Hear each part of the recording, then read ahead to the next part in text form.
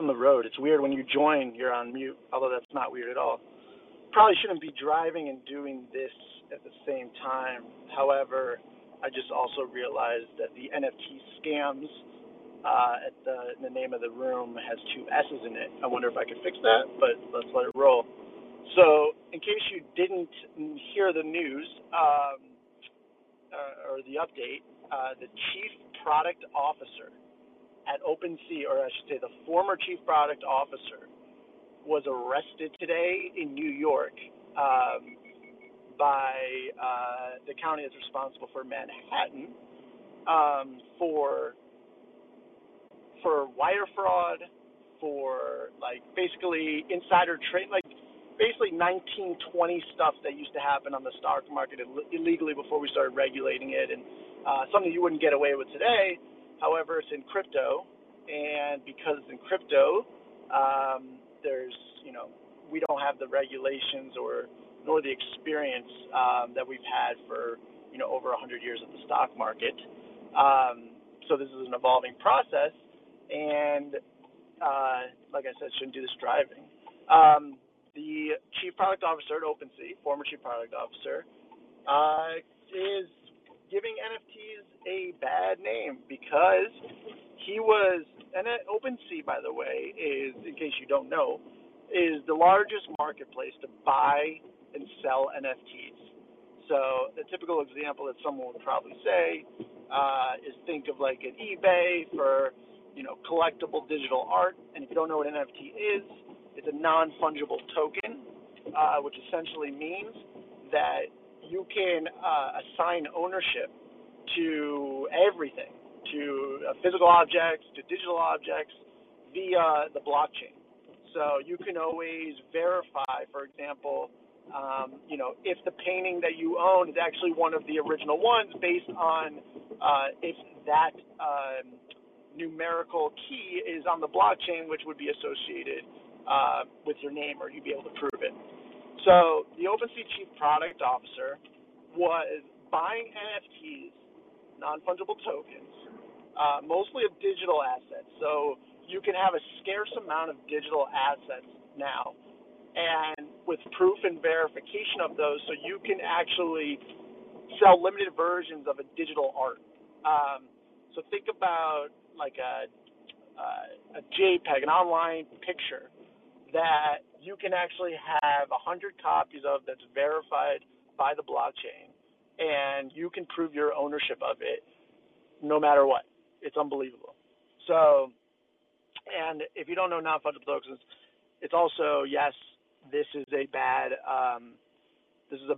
kind of lens for NFTs to be looked at through. However, there's no question that you will be familiar with NFTs in your lifetime if you are alive within the next 10 years from now, because it is extremely important technology that is going to associate with everybody's lives, in my opinion.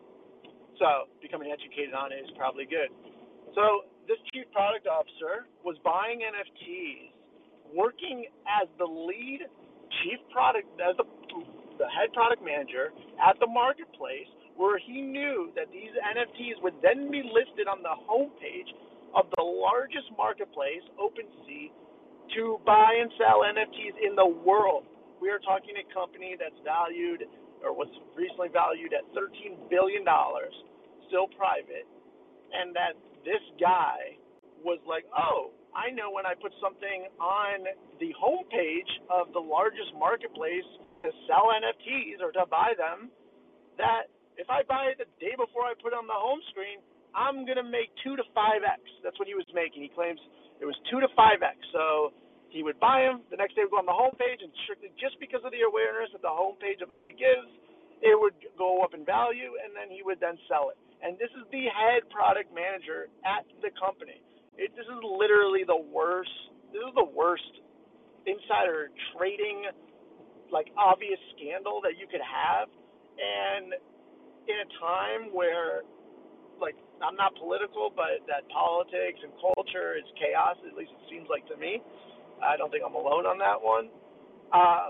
You are seeing a lot of things play out, in my opinion, based on this, I'm not saying I agree or disagree, but just an observation that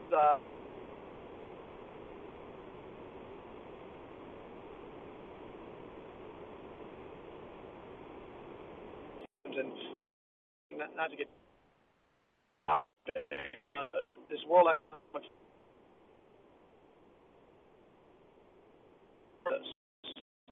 is really ironic because they're going to get so it's like the most jets in one place. It's also in Switzerland, which is extremely ironic because that's also the only place that didn't, accept the mandates and all that stuff during COVID. So just find that funny. That those control a lot of things, and so Bitcoin, crypto, inherent by its nature is not something that can be controlled or centralized. And so because of that, it is something that these same people want to damage the reputation. They want crypto to have a bad name. They want stuff like this. However, I believe that it's inevitable that crypto is going to make it out the other end. It's obviously just going to take some time, but just like the internet came about and, traveled across the whole world, there's like 3 billion people on just Facebook now. That's going to happen with crypto, in my opinion. And so anything that they could do to really focus on how bad it is and, because if you can't control Bitcoin, you can't control currency, well, then you have less power. And so you're going to see probably all over the mainstream news this story. It's probably going to be like the biggest financial scandal I think they're going to make it out to be like that. And I think it's overall just going to be put in a light that it is really bad, but they're going to make it seem like it's the world's worst thing. And it's definitely bad, and this dude's probably guilty. But it's like insider trading. It's something that has happened, before on, within the equities market. And however, it's just bad. This dude really kind of, doesn't shed a good light on the name of crypto. And OpenSea to not have caught this, for so long is not good. And it's definitely some crazy news. So definitely, keep an eye out for it. And I think that's the only thing I'm gonna talk about today. And I'm also done driving, so I survived. All right, later.